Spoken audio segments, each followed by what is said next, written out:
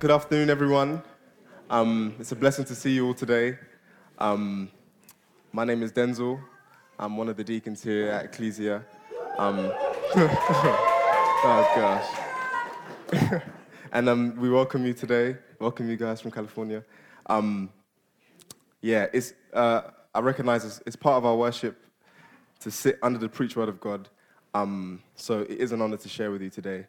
It is an honor I take seriously and do so with fear and trembling. So, yeah, a lot of trembling. So,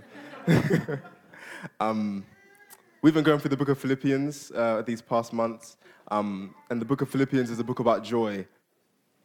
And, well, the series title is called Authentic Joy. So, the book is about joy, authentic joy. And as I go on, I think it would be helpful to define what joy means. I'm going to be using words like joy, contentment, satisfaction, and they all kind of point to kind of a similar theme. And I suppose a definition or kind of a floating definition of those words as I use them is joy is a feeling of inner gladness that is based on spiritual realities and is independent of wavering physical circumstances. It does not come from favorable circumstances, but is God's gift to the believer. It is a true sense of assurance that ignites the cheerful heart of the believer who knows that all is well between himself and the Lord. So it's independent of wavering circumstances. It's a feeling of inner gladness. It doesn't come from good circumstances and is God's gift to the believer. So this sense of joy is present throughout the whole book of Philippians that Paul has written to the Philippian church. And in our text today, which is Philippians 4, verse 10 to 13, Paul speaks of joy in the frame of contentment and in God's power. So we're going to look at our passage today and highlight two of the main key points, which is living in contentment and God's power in the Christian life. So I'm going to read the text. If you could turn there with me, it's Philippians 4, verse 10 to 13. I'll give you a second to turn there and I'll read. And then I'll pray.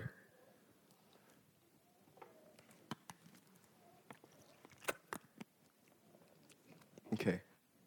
So if you haven't got a Bible, you can read on the screen. So it says, I rejoiced in the Lord greatly that now at length you have revived your concern for me. You were indeed concerned for me, but you had no opportunity. Not that I'm speaking of being in need, for I've learned in whatever situation I am to be content. I know how to be brought low, and I know how to abound. In any and every circumstance, I have learned the secret of facing plenty and hunger, abundance and need. I can do all things through Christ who strengthens me. Amen. Let's pray. Lord Jesus Christ, we come to you humbly. We recognize that you are King, you are God, you are sovereign over all things, Lord, and we realize and recognize our dependence upon you. Especially me as I share your word with your people. I pray your Holy Spirit would illumine the text to our hearts, Lord, that we wouldn't just read the text and look at it and then turn away and forget what it says. But I pray that we would look at this text, be impacted by your Holy Spirit, and that we would turn away looking more to Jesus and looking more to his contentment and his truth. I pray that you would let your Holy Spirit rest upon this room now, Lord, that you would allow that everyone would look to Jesus Christ. That is your role as a third person of the Holy Trinity, that you glorify Christ. So help us, Lord, to through you glorify Christ also. In Jesus' name, amen. So in verse 10, Paul is nearing the end of his letter to the Philippian church. He rejoices because they've been able to give him a gift, and by gift he means material support, so it's most likely money. And he's grateful to them, or he's grateful for them. In Philippians 1, 3-4, he says they've partnered with him they've partnered with him in the first day of the gospel until now. In chapter 4, verse 15, they're the only church that partnered with him, and no other church did. So he's very grateful to them, and he rejoices in their gift. But at the same time, he isn't soliciting for himself more gifts. He's not going on to ask for more. And in this context, what makes that so significant is that he's in prison. We've known of these past weeks that Paul is in prison. And this begs the question, why isn't he asking for more? If he's in such a kind of a dire need, why isn't Paul asking for more gifts? He's not writing from a quiet study with some coffee. He's in prison. And he's not in prison like, prison today where you got a PlayStation and, a football pitch and 3 meals a day. The type of prison that he's in is one that doesn't necessarily provide you daily food. And so if he needs food, if he wants food, he has to rely upon others to give it to him. But in the next verse, in verse 12, he doesn't go on to ask for more. He's thankful and he rejoices, but at the same time, he isn't reliant upon them to give him gifts, because he says in whatever situation he is, he's learned to be content. Now, the word content is a Stoic term, and the Stoics were like a bunch of philosophers who adhered to the philosophy that every resource for coping with life is found within the human being, and is characterized by emotional resilience. So, and the word content means to be self-sufficient or self-reliant, and that is to need no outside help when dealing with hard situations. So Paul, instead of saying, give me more gifts, is saying, I am content. We have to understand, however, that he isn't using it in the same way that the Stoics used it. He's not just hearkening to emotional resilience. In verse 12 and 13, he says, I know how to be brought low, and I know how to abound. In any and every circumstance, I have learned the secret of facing plenty and hunger, abundance and need. I can do all things through him, that is Christ, who strengthens me. So Paul's contentment is not based upon his physical circumstances.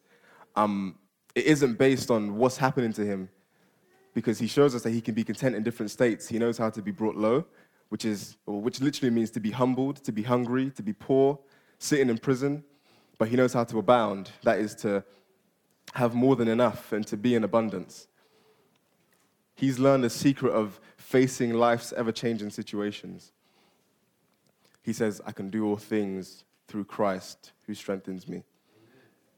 Now, in that context, what that means is that in order to be content throughout all of these things, he doesn't have to be a Stoic. He doesn't have to have emotional resilience or flexibility. He's not saying to the Philippians, I'm strong and I'm able to deal with these situations because there is something within me that is able to help me to deal with it. He's saying, whether you give to me or not, I am content because it is Jesus that enables me to hunger while incarcerated. It is Jesus that enables me to live even though I'm not even sure if anyone's bringing me food. It is Jesus that helps me while I'm awaiting the news of either my freedom or my execution. And therefore, he roots his strength not in a self-sufficient or self-based attitude. Rather, his sufficiency is in Christ. Christ gives him the strength to bear whatever he's going through. Through his Spirit, Christ is able to infuse him with the ability to be content in the easiest of moments, but also in the hardest of situations and circumstances. So with that, we're going to move forward, and I have 2 points. That is contentment and God's power. So we're going to look at contentment.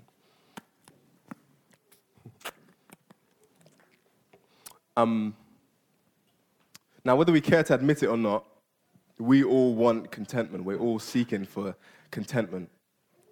We all want that thing that makes us to feel full and give us peace of mind. We generally spend our lives trying to get to that place where things are under our control and things are going good for us and they're going how we want them to go. And among people in the West, the general attitude is to do whatever you want in order to attain or to achieve that contentment. So then contentment, as it translates to us, is that it is a sufficiency that is based upon the degree to which we perceive that our wants and our needs are being met. That's the standard, I'm not happy until I get what I want. So then typically, this is found in the West, at least, in the most obvious place, and that's financial security. I think that's the pinnacle of what makes one content. It's almost as if one's contentment is in direct proportion to their payslip. Money becomes our sufficiency, it becomes our security, and we want to have enough to get that mortgage, or to maintain that lifestyle, or to go on holiday at least 3 times a year. Another one that we find contentment in is relationships and marriage, and finding that partner. And, if they don't tick our boxes, then it's on to the next one. We don't really, And, for many people, being married means that they've arrived at a certain place where they feel that they're secure. And having that perfect wedding means that, they're full. That's where people find contentment in. And people find contentment in a lot of different places. They find it in their careers. People find contentment in exercise and health, in body image. People will surgically modify their bodies and their faces in order to feel content. Social media is a big one nowadays, that people are willing to present their lives in a certain way in order to feel content or show people that I'm fine, I'm content.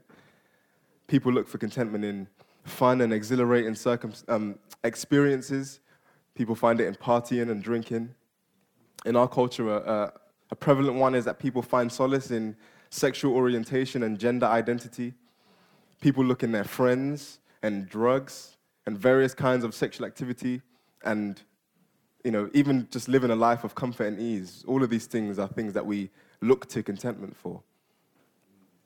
Now, when we listen to that list, we have to ask the question, can these things provide us genuine contentment? Can we find a real soul-satisfying contentment in these things?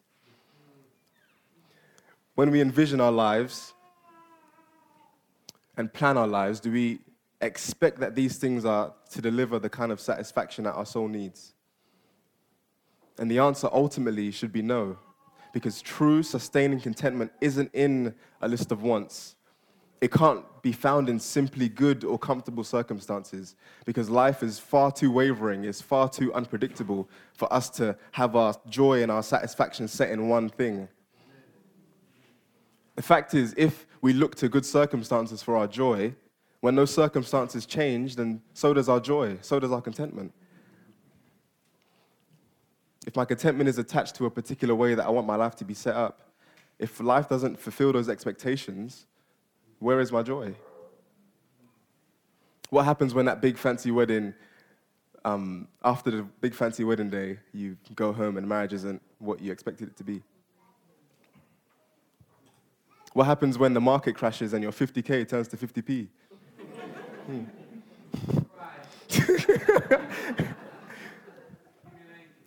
What happens when you have the money, but you're still depressed? So you can't enjoy it. And even one that I've had to think about personally is, what if you just want to live a normal life, but you're prevented to do so because of different circumstances? You're not trying to be extravagant. Where does our contentment come from? If we look to contentment and sufficiency in temporal things or in living a life with a set of circumstances that suits our wants, if that's your goal in life, you will find that it is unable to provide a long-lasting sense of joy or contentment. So then we have to ask the question, if we can't find contentment in these things, where is it that we're supposed to be looking? Let's take another look at the text.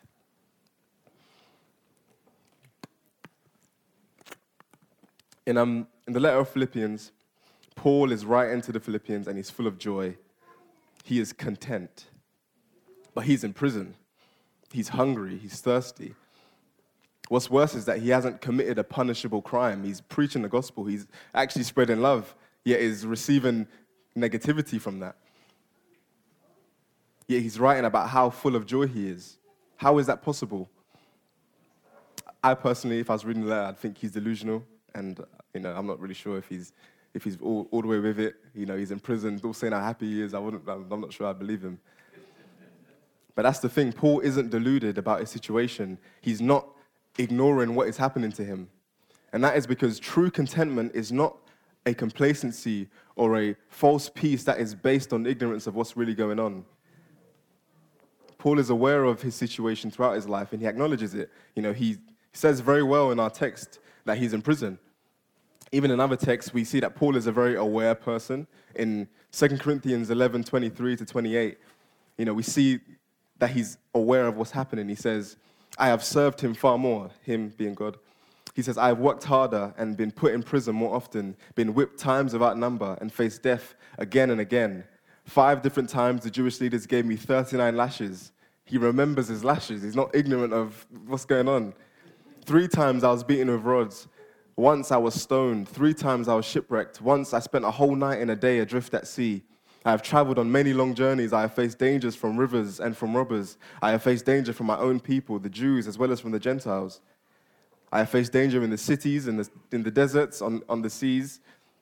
And I have faced danger from men who claim to be believers but are not. I have worked hard and long, enduring many sleepless nights. I have been hungry and thirsty, and have often gone without food. I have shivered in the cold without enough clothing to keep me warmed. And besides all this, I have this daily burden of my concern for all the churches. Paul is very clearly aware of what's going on and what's happening in his life. Yet he remains content. And that's because his contentment, his source of rest, even in adverse circumstances, irrespective of what's going on, is placed in Jesus Christ. Christ is his contentment. Christ is his sufficiency. He has a clear tunnel vision focus on Jesus Christ. So therefore, Christ is the ultimate ground and goal of his contentment, not his circumstances. And it's all over the book of Philippians. In chapter 1, verse 12 to 13, he says, I want you to know, brothers, that what has happened to me has really served to advance the gospel, so that it has become throughout the whole imperial guard, or known throughout the whole imperial guard, and to all the rest, that my imprisonment is for Christ. He's happy that he's in prison because people are hearing the gospel of Christ, because Christ is that joy. In verse 20 of chapter 1, he says, it is with my eager expectation and hope that I will not be ashamed, but that with full courage, as always, Christ will be honored in my body, whether by life or by death. Paul has a central passion and aim in his life to glorify Christ in his life, in his living, but as well as in his death. Chapter 1, verse 21, for to me to live is Christ and to die is gain. For Paul, to live is Christ, that is to gain Christ, to glorify Christ, and to die is to gain more of Christ. Chapter 1, verse 27, he calls the Philippians to walk in a manner worthy of Christ. In chapter 2, verse 5 to 11, he encourages them that in order to have meaningful unity, you have to have the same humility as Christ. And then he outlines Christ's humility and his exaltation. In chapter 3, verse 3, he says, glory in Christ Jesus and put no confidence in the flesh. For salvation, he relies on Christ.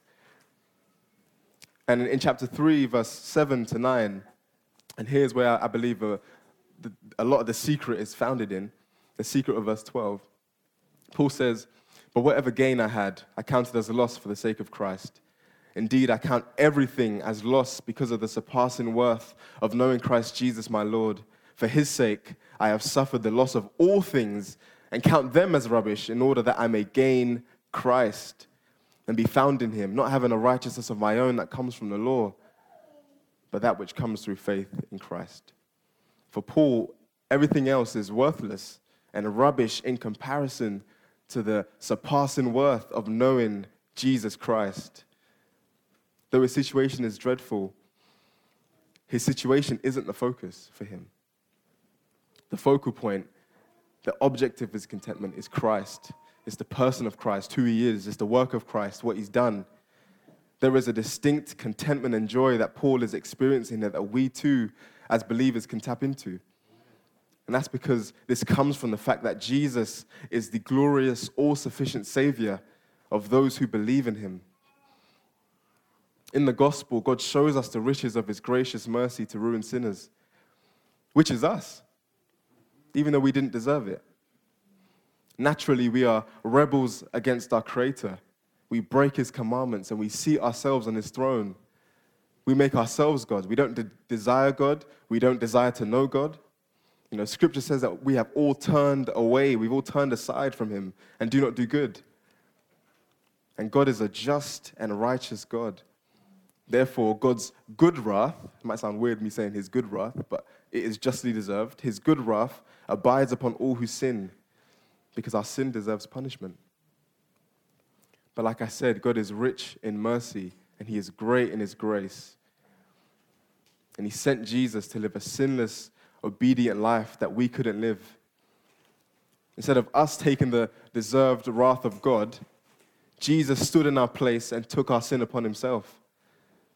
God poured out his unabated wrath upon Jesus Christ, and he died, but he resurrected 3 days later in glory, having paid the full penalty of sin. And he displays that he was indeed God in the flesh. And now he lives to redeem us from our sin and delivers us from our sinful ways. And he calls us to repent, and to repent means to turn away from our sin and turn toward him. And he calls us to believe in him, that is to put our full trust in his work and what he's done for us. He is our only Savior. In salvation, we are not self-sufficient. We're not stoic. We don't rely upon ourselves. The only way to be right with God is to repent and believe in Jesus Christ. It's not simply by going to church. It's not by doing good deeds. It's not by listening to worship music. It's not by reposting Christian posts on your Instagram or Twitter. It's not by feeling deep emotions. It's not by being born into a Christian family or having Christian traditions. It's not by thinking you're a good person. Those things don't save you. The only thing that can save you is by believing and trusting in the name that is above every other name, and that is Jesus. Salvation is in no other but in Jesus. So in here, in the gospel, we don't have to try and be self-reliant because we rest not on our own works to save us, but we trust in his work to save us. And this is the best news for anyone. This is the most important news. It's not just a nice story, because it completely resolves the issue of our eternal fate. And in this good news, we are content and satisfied. Many people who see Christianity say, I've seen a saying that said heaven is a place where nothing happens. But that's not true, because Jesus doesn't just save us and leave us to it, to twiddle our thumbs. He cares deeply about our contentment. When he saves us, he opens the eyes of our blind hearts that we may see him and see him for who he is and what he's done.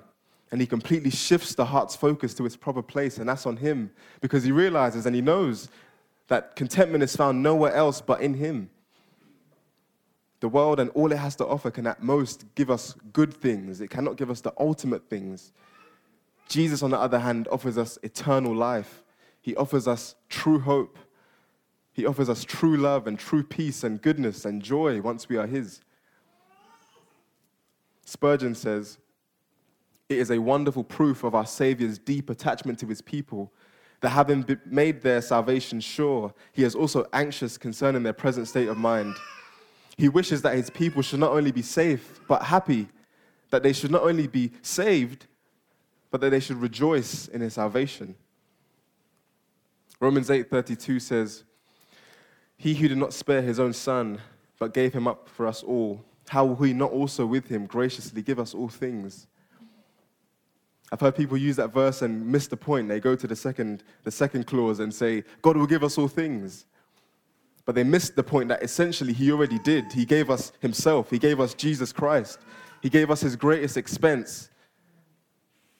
There is nothing greater that God can give us than Jesus Christ. And in him are all things for us to enjoy and have joy and glory in. And Jesus himself makes it clear that he is a true satisfaction. In John 6:35, he says, "I am the bread of life. Whoever comes to me shall not hunger, and whoever believes in me shall never thirst." In John 4:14, he says, Jesus said to her, "Everyone who drinks of this water will be thirsty again, but whoever drinks of the water that I will give him will never be thirsty again." Psalm 16:11 says, "In your presence," that is in God's presence, "there is fullness of joy, and at your right hand are pleasures forevermore." Who is at God's right hand in Ephesians 1:20?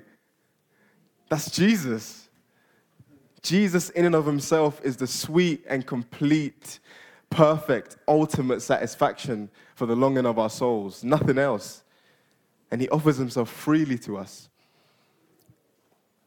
And what is more amazing is that not only does he offer himself freely to us, but it's the fact that we don't deserve it.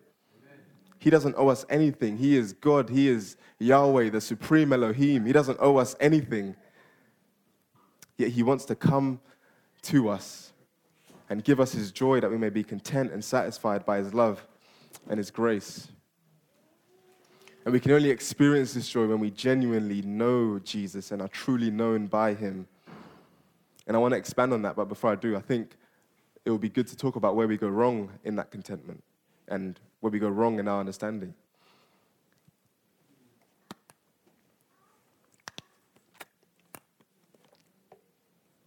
What is a real shame is that many believers don't see Jesus in this way. They don't see him as their contentment. And because of that, they become ungrateful and forgetful. They become distracted and discontent with God because they don't realize his goodness. For many who profess Christ, Jesus is not their actual source of contentment. He is more of an add-on to their lives. Good, thanks. He's more of a cherry on top of what is believed to already be an already well-crafted life, and he only serves the purpose of appeasing people's religious conscience. People don't want to trust in Jesus or have him involved in their lives because they already have predetermined plans as to how their lives want to be set up. You know, we see it like God can deal with our salvation, and then the rest of our lives we have to ourselves and we can deal with it. People look at God as an option rather than a necessity. On the flip side, I think people don't see Jesus for who he is because they are going through hard circumstances, and they focus so much on their circumstance that they don't realize that Jesus is there for them and that he's actually pointing himself back to himself. He's pointing them back to himself. At evangelism a few months ago, I was speaking to a woman and I asked her, do you believe in God? Is there a God you believe in? And she answered quite hesitantly and told me about how hard her life was and how she didn't make enough money and so on and so forth. And she didn't actually answer my question if she believed in God. So I asked again, I was like, do you believe in God?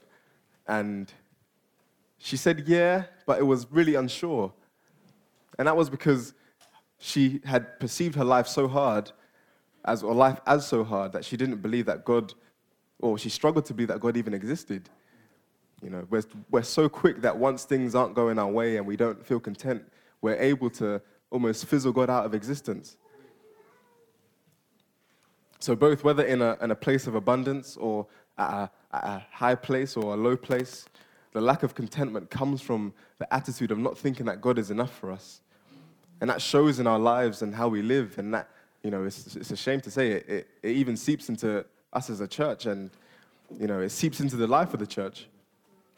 Many people don't find Christ worthy, so they don't live lives that reflect his worth. We aren't inclined to always worship and sing to him because, if we're honest, we don't find him worth worshiping. We don't find him worth singing to. We don't read the Bible because we don't view Christ's word as necessary for life. It's not that important. This is an ouchie. We aren't inclined to serve because we don't view Christ as worth serving. We aren't inclined to evangelize. Mike, if he's not here. We aren't inclined to evangelize because Christ isn't that worth sharing. And these are all potential symptoms of a heart that is disinterested in God because we don't believe that he's enough. And that's not a light matter. It's actually sin. Discontentment with God is much more dangerous than we think because it makes us idolatrous. It causes our hearts to cultivate other gods in order to place trust in them instead of God. We look in the book of Genesis. You see Adam and Eve living in the perfect presence of God, walking with God, fellowshipping with God, in all the contentment and joy that he provides. And then the serpent deceives Eve into thinking that other things can give her more contentment than God can. And they listen to the serpent. And in the end, they aren't satisfied. They get sin and death, than which we still currently experience. Discontentment is not a light thing. It is insidious. It creeps upon the heart and it captures it like venom. It causes us to be idolatrous, and in doing so, it turns our hearts away from God, and we turn to murmuring and grumbling against God. And it may not even be verbal, but it can show up in our hearts. We see this in the people of Israel as God was taking them from the wilderness, or from Egypt to the wilderness to the land that he promised them. And they weren't content in him. On the way there, they complained the whole time. On numerous occasions, they complained there was no food. God should have just killed us in Egypt, man. Why did he bring us out here? And then God graciously gives them manna to eat. And after that, they're still not content because they're still complaining. They complain there's no water. God should have just killed us in Egypt. But yet again, he provides water for them. They complain again, there's no meat. The vegans didn't say amen. There's no meat to the point where the scriptures say it's coming out of their noses. And they still complain against him because they weren't content in him. Now asking for water and food is not troublesome to God. You know, just like with our own desires, coming to the Lord is not a problem. He invites us to come to him. But how easily did they forget that he took them from the land of Egypt, that he rescued them from oppression and from slavery? They didn't trust in him to bring them to the land that he promised them, even though he showed them through his acts and through his words that he was going to do it. Instead, they refused to rest in him and were discontent. And one of the wonderful things about Scripture is that it shows us a picture of ourselves. Are we like Adam and Eve, who are deceived into thinking that other things can provide more contentment than Jesus? Are we like the Israelites, who are so discontent with God and forget and neglect God's grace and his promises and go to complain instead? Or are we more like Paul, who holds Jesus as the object of his contentment despite his circumstances and aim only to be content in Christ? I pray that we become the latter.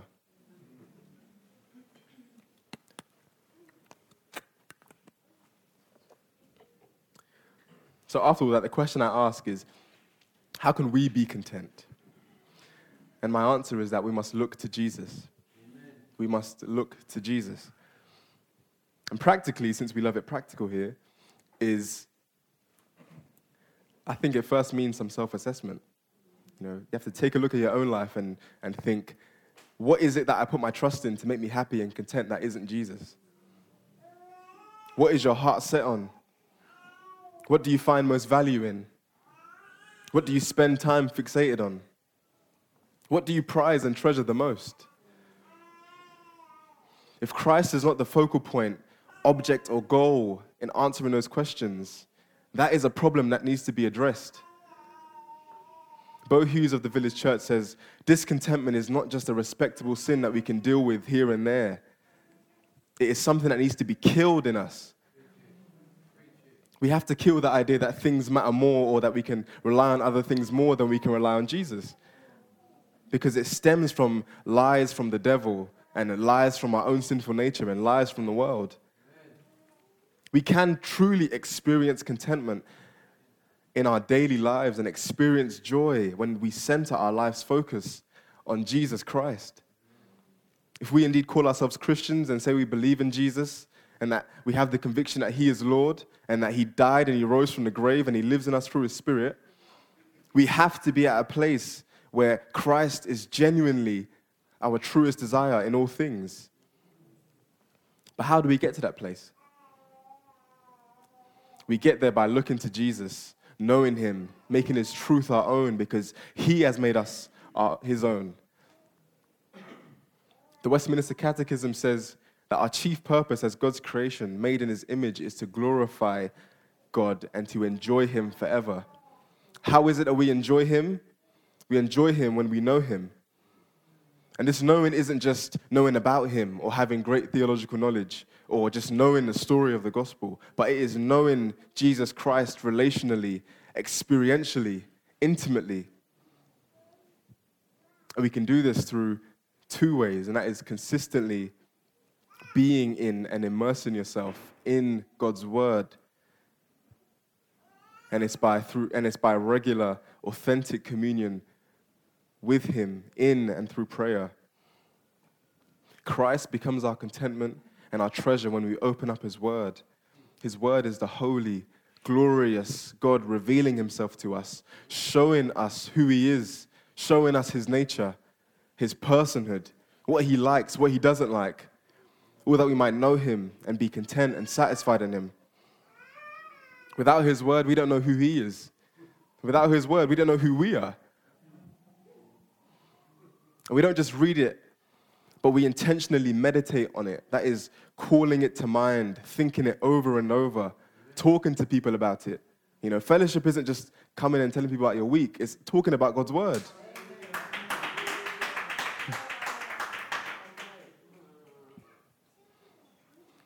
We have to look into God's word and study it and make sure we know what it means and see his promises and believe his promises and find out and figure out, what is the Lord saying to me right now? We must rejoice in the fact that he cultivated, inspired, and created a book through men over thousands of years that he might completely interact with us and communicate with us and show us who he is, that he may be our God and that we may be his people and that his word will reside in our hearts. Paul says in Philippians 4:8, "Finally, brothers, whatever is true, whatever is honorable, whatever is just, whatever is pure, whatever is lovely, whatever is commendable, if there is any excellence, if there is anything worthy of praise, think about these things. What is more true and honorable and pure and lovely and commendable and excellent and worthy of praise than the living word of God?" Paul says, think of these things, think on these things, and the peace of God will be with you. In God's word, we learn the unsearchable riches of Christ, especially as we learn of how the gospel applies to us. Because it's in God's word that we find that our sins have been forgiven. It's in his word that we find that we've been declared righteous because another has borne our punishment. It's in his word that we learn that we have the Spirit as a seal of our salvation. And it's in his word that Jesus will return and he will come again and we will be like him. It is here that we find contentment. Because what is more important than the truth of the gospel? Amen. There's no point in life at which the gospel isn't good news for us, no matter what you're going through. I quote Spurgeon again in his commentary on Psalm 23, and he says, "He makes me to lie down in green pastures. What are these green pastures but the scriptures of truth, always fresh, always rich, and never exhausted? Sweet and full are the doctrines of the gospel, fit food for souls as tender grass is natural nutriment for sheep. When by faith we are enabled to find rest in his promises, and when we lie down in the midst of the pasture, we find at the same moment both food and peace, both rest and refreshment, serenity and satisfaction." When we read the Bible and gaze upon Christ and who he is, we will become gripped by Jesus and the beauty of his love, and the things of this world, the things that we once looked to for hope and contentment, will grow strangely dim in comparison to the light of knowing Christ. And this leads into our second way of knowing Christ, and that's through prayer. We must first receive Christ through his word because we ought to know the one that we pray to, and as we know him, we see that his love is steadfast and we can trust in his promises and that we get to cast our cares upon him. We get to praise and thank him and glorify him. We get to respond to him in obedience because he conforms us to his will through prayer. When we become discontent with all that is around us, we look to God for fellowship. And, prayer isn't a means to get exactly what we want to make us content. Rather, Jesus is exactly what we want to make us content. That's why we look to him and go to him in prayer. He is our contentment. And he is our contentment above all things and in any and every circumstance. And as we find the more that we do that, there actually develops in us a righteous discontentment. In being so content with God, we realize that our present bodies, our sinful bodies, we can't experience God to the full. And we yearn for that day that we can fully experience God. It's an attitude that is like in Psalm 42, verse 1-2. And he says, "As the deer pants for water brooks, so my soul for you, O God. My soul thirsts for the living God." That's that discontentment, that though we are being content by him, we yearn for more of him. Psalm 63, verse 1-4, it says, "O God, you are my God. Earnestly I seek you. My soul thirsts for you. My flesh faints for you. As in a dry and weary land where there is no power. There is no water. So I have looked upon you in the sanctuary, beholding your power and glory. Because your steadfast love is better than life. My lips praise you. So I will bless you as long as I live. In your name I will lift my hands." This kind of attitude doesn't come from a shallow relationship with the Lord. It doesn't come from walking casually with God and coming to church and singing a little and hearing a good word and going home and living how you were living anyway. We have to pursue a true heart for the Lord that says, I want to take him seriously because he is Lord. It's the heart that says, I am hungry for more of him and will continue to actively pursue him at all costs, in all situations, seeking to know him deeply, not being content with the fact that he's just part of my life. I want him to be all of my life. All of our affairs and situations, our friends and our families, our goals, our ambitions, our wants and our needs, all of them are not where we find contentment. They are to be placed in submission to God, and they are only to exist as planets that orbit around the sun. But they are not the sun themselves. Christ is that sun. Christ is the unchanging center.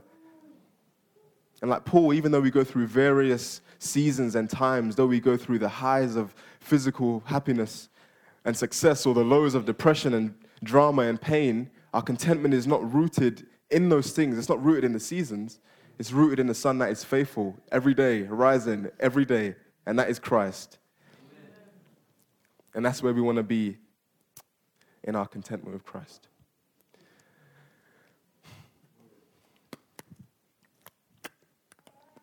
But in order to live a satisfied life like this, we have to hearken to a strength that is not naturally within ourselves. We need a strength that we cannot muster up. And here we enter into my second point, which is about God's power. Philippians 4:13, Paul says, I can do all things through Christ who strengthens me. Now, when I hear that verse, I think of all the Ghanaian churches I grew up in, when someone didn't have a job, or they had an exam, or some race at school, and then they're, oh, yeah, you can do all things through Christ who strengthens you. This verse is one that is widely taken out of context. It's taken to mean whatever I set my mind to, whatever my ambition is, that I can do through Christ who strengthens me. It's used as a motivational quote to help people achieve their goals. It's used for beating unwelcome circumstances or difficult situations. And that doesn't seem so bad, but there's a fundamental issue in interpreting the verse in that way. And the problem lies in the fact that it widely ignores the surrounding context, and it just becomes a great slogan. We know the context is about contentment, and that it's about Paul, who's in prison, and he's talking about contentment through either advantageous or adverse circumstances. So what does it really mean? I have two observations about the verse. Paul can be content, this is the first one. Paul can be content in any and all of his circumstances, whether good or bad, because Christ, as the object of Paul's salvation and contentment, empowers Paul to endure the circumstances that God allows him to be in. If this verse was merely you can put whatever you put your mind to, or you can do whatever you put your mind to through Christ, you'd have to wonder, why is Paul still in prison? Why wouldn't he, if he can do all things, just smack up the guard and come out? But that isn't Paul's point. But all things is restrained by the context, because this verse speaks to more of God-given power to endure each circumstance, not necessarily get out of it or be successful in the world's terms. We see a similar instance with Paul again. I go back to 2 Corinthians 12. Paul has a thorn in his flesh. He is harassed by a messenger of Satan, and he pleads with God that he should remove it. And we aren't told that God removes it. However, we are told that Christ replies to Paul in 2 Corinthians 12, 9-10. And it says, but he said to me, that is Jesus said to me, my grace is sufficient for you, for my power is made perfect in weakness. Paul then says, therefore, I will boast all the more gladly of my weakness, so that the power of Christ may rest upon me. For the sake of Christ, then, I am content with weaknesses, insults, hardships, persecutions, and calamities. For when I am weak, then I'm strong. We see that Paul isn't necessarily removed from his hard circumstance because he's still in prison. We don't get a release date. Paul isn't like, I'm coming out in 64 AD, see you man later. In 2 Corinthians, he still has the thorn in the flesh, and he's still given grace to go through it, though. We're not told the thorn is taken out, but we're told that he's given grace to go through it. And in both cases, Paul lays no claim on his own ability to deal with these hard situations. Rather, it is Jesus that gives him strength to endure. That's the first observation. The second observation is that Paul isn't here saying, through Christ who strengthens me to do fantastical and miraculous things like raising the dead or walking on water. A new one is when one person's leg is shorter than the other and they extend it to make it, the same length. That isn't the kind of power that Paul is talking about here. He's saying, because Christ strengthens me, I can be in prison. He's talking about being empowered by God to do something so undesirable and unattractive, and that's a hard thing. That's why you have to learn the secret of it in verse 12. But again, that secret is also found in Jesus, because Jesus did the undesirable and the unattractive. It's easy for us to recognize the power of God when we see Jesus walking on water and raising the dead and all his miracles. And as we who believe in him, we say yes and amen to those things. God is the supreme, all-powerful, majestic ruler of the universe, sovereign over all the elements. So we say yes and amen to those things. But we must almost say yes and amen to those undesirable things. We must say yes and amen to Jesus in Philippians 2. Behold the power of God, that in his infinite majesty he became low, he humbled himself. Amen. The same word that Paul uses in Philippians 4 verse 12 when he says, I know how to be brought low. He emptied himself, becoming like his own creation and being humbly obedient to the point of death. Behold the power of God, that he was beaten and killed by his own creation, who he clearly could have decimated in milliseconds. Like in Matthew 26:53, he says, Jesus is about to be arrested, and he says, do not think I can appeal to my Father, and he will at once send me more than 12 legions of angels.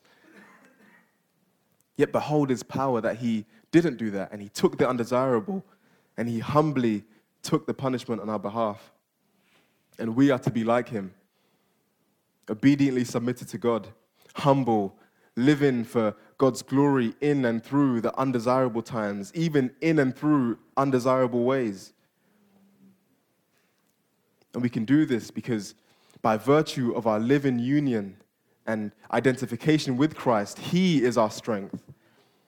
When we are placed in difficult situations and God allows us to go through many circumstances, we must embrace an attitude of utter dependence on God. Through everything that has happened, is happening, and will happen, we have to trust in him and look to him for strength. And practically, what that might look for you, I quote John Piper, and he gives a helpful way that we can go through in those situations. And he says, admit that you can do nothing. Pray for God's help in what you're going through. Trust in his promises, in his word, that he will offer help. And then in that faith, in that trust, act and continue to endure in whatever it is that you're going through. And thank God for the grace that he graciously gives. In his strength and in his strength alone, we can say, I can do all things. And with where we're at as a church, I was thinking of some things that, how does that play out for us? As we seek to be a healthy church, equipped to disciple and faithful on mission, how can we do those things that may seem undesirable? And we have to operate in God's strength. We can say, I can do all things through Christ who strengthens us. Through Christ, we can faithfully plug into the church and get more of him and care about fellowship with his people. Through Christ, we can forgive our brothers and sisters that have wronged us and to rebuild true, loving relationships and be in unity. Through Christ, we can be open about our struggles and get real accountability. Through Christ, we can be patiently single, even though we want a husband or a wife, yet remain faithful to God and not to try and find ways around being obedient to God. Through Christ, we can love our spouses and honor them and live out our wedding vows. Through Christ, we cannot let work or money take God's rightful place. Through Christ, we can read our Bibles and pray to God on a frequent basis. Through Christ, we can worship Him when we're among the saints, but also individually. Through Christ, we can go to evangelism and preach the gospel to lost people. Through Christ, we can obey Him when temptation is lurking around us. Through Christ, we can be sick or unwell, but trust that God is still with us. As a church, through Christ, even in such a weird time, we can have the same mind, the same goal, which is to glorify Christ, especially at our own inconvenience and expense. Through Christ, we can be united and forgiven and loving. And these aren't crazy, fantastical things, but we need God's power for them. The same Spirit that caused Jesus to walk on water, we need His power to live a life as Christians. And we can only do this by setting our eyes on the one that saved us with His blood and trusting in His promises and responding to His truth and ultimately knowing Him and growing more in knowledge of Him.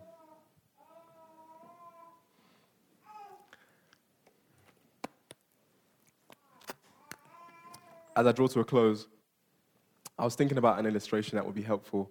And I couldn't really think of one or find one. You know, I wanted an illustration to show about being content in God and being content in His strength. And yeah, I couldn't find any, so I had to look at my own life and thought, maybe I should share my own life and be intentional about living out what I've written in the sermon. And I hate talking about myself, but I thought maybe transparency is helpful in a time like this. If you know me and my wife, Chloe, she has a chronic condition that leaves her in constant pain. And there's many times where it's really bad, and I, as her partner and carer, can only watch. I can't do anything to help. You know, and I see how, debilitating it is for her and for me. It's debilitating for her because her way of life, her lifestyle is restricted. It's debilitating for me because I'm often left helpless to give her any help. And it makes me wonder, it makes me think, sometimes, like, God, what are you doing? What is the possible good that is really coming from this situation? I don't understand, and it makes me feel discontent. It makes me feel like, it makes me grumble, like the Israelites. It makes me look to other things, like Adam and Eve. When I feel discontent, I don't feel joy in God because the circumstances aren't as I would have them. It's easy to say, Chloe's a Christian, I'm a Christian. Lord, why are you not taking us out of the situation? It's easy to say, I can do all things through Christ who strengthens me. Chloe can do all things through Christ who strengthens her, so she can just get better. But that's me taking the verse out of context because I miss the verses beforehand. And this is where understanding God's word is key. And I had to realize, if Chloe's contentment is in Chloe getting better, what if that never comes? Will we never be content? Or what happens if that does come and she does get better? What happens if it goes? Am I going to be discontent and content and discontent again?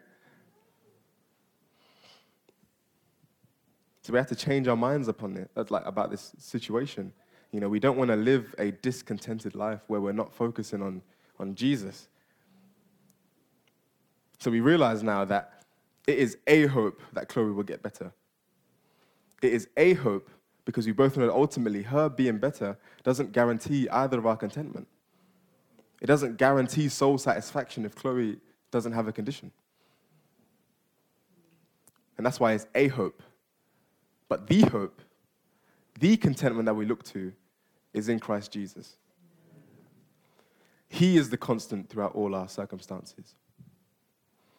In the midst of the hardest moments, He is able to bring joy and make us content. He is able to strengthen us to endure hardships and to press on, looking to Him and only Him. We don't trust God because life is easy.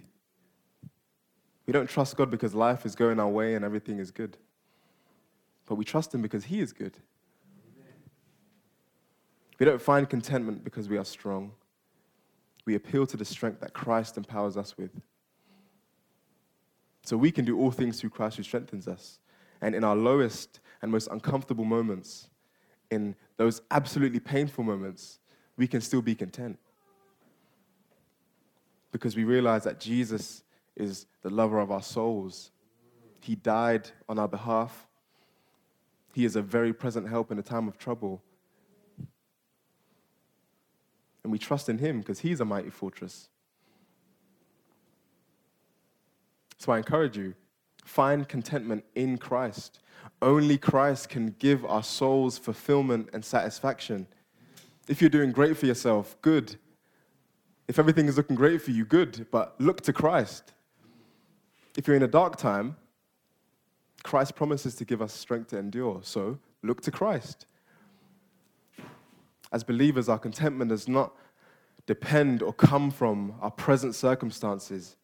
It is only found in Jesus Christ. Read of him in his word and lie down in the green pastures of his promises. Let him give joy to your soul. Let him give you the fellowship and satisfaction that you need in prayer and his word. Let him be your only source of strength. And through that, we can have authentic joy. We can have that feeling of inner gladness. We can have the spiritual reality that our joy is not based on our circumstances.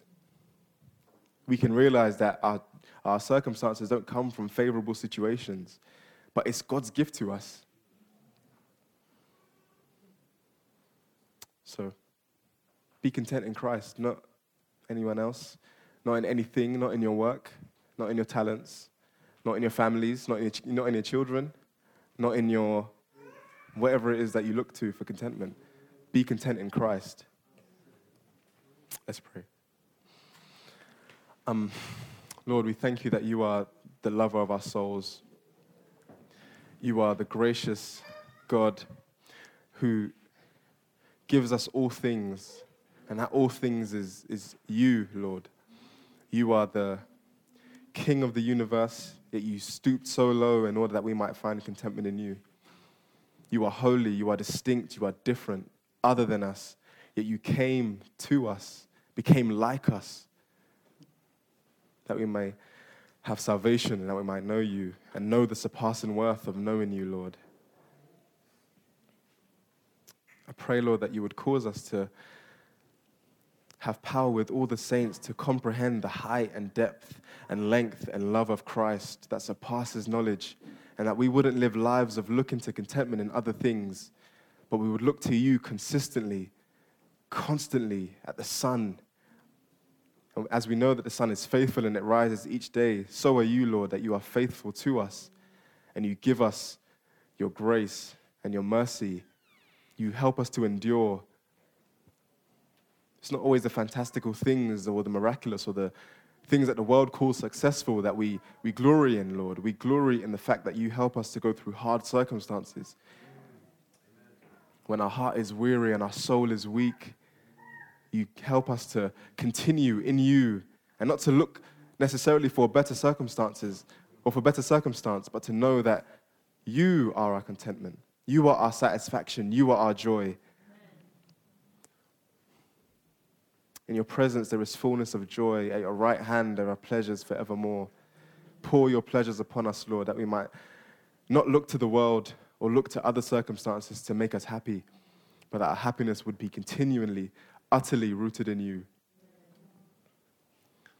Give us strength, Lord, as a church, individually. Help us to look to you. In Jesus' name, amen.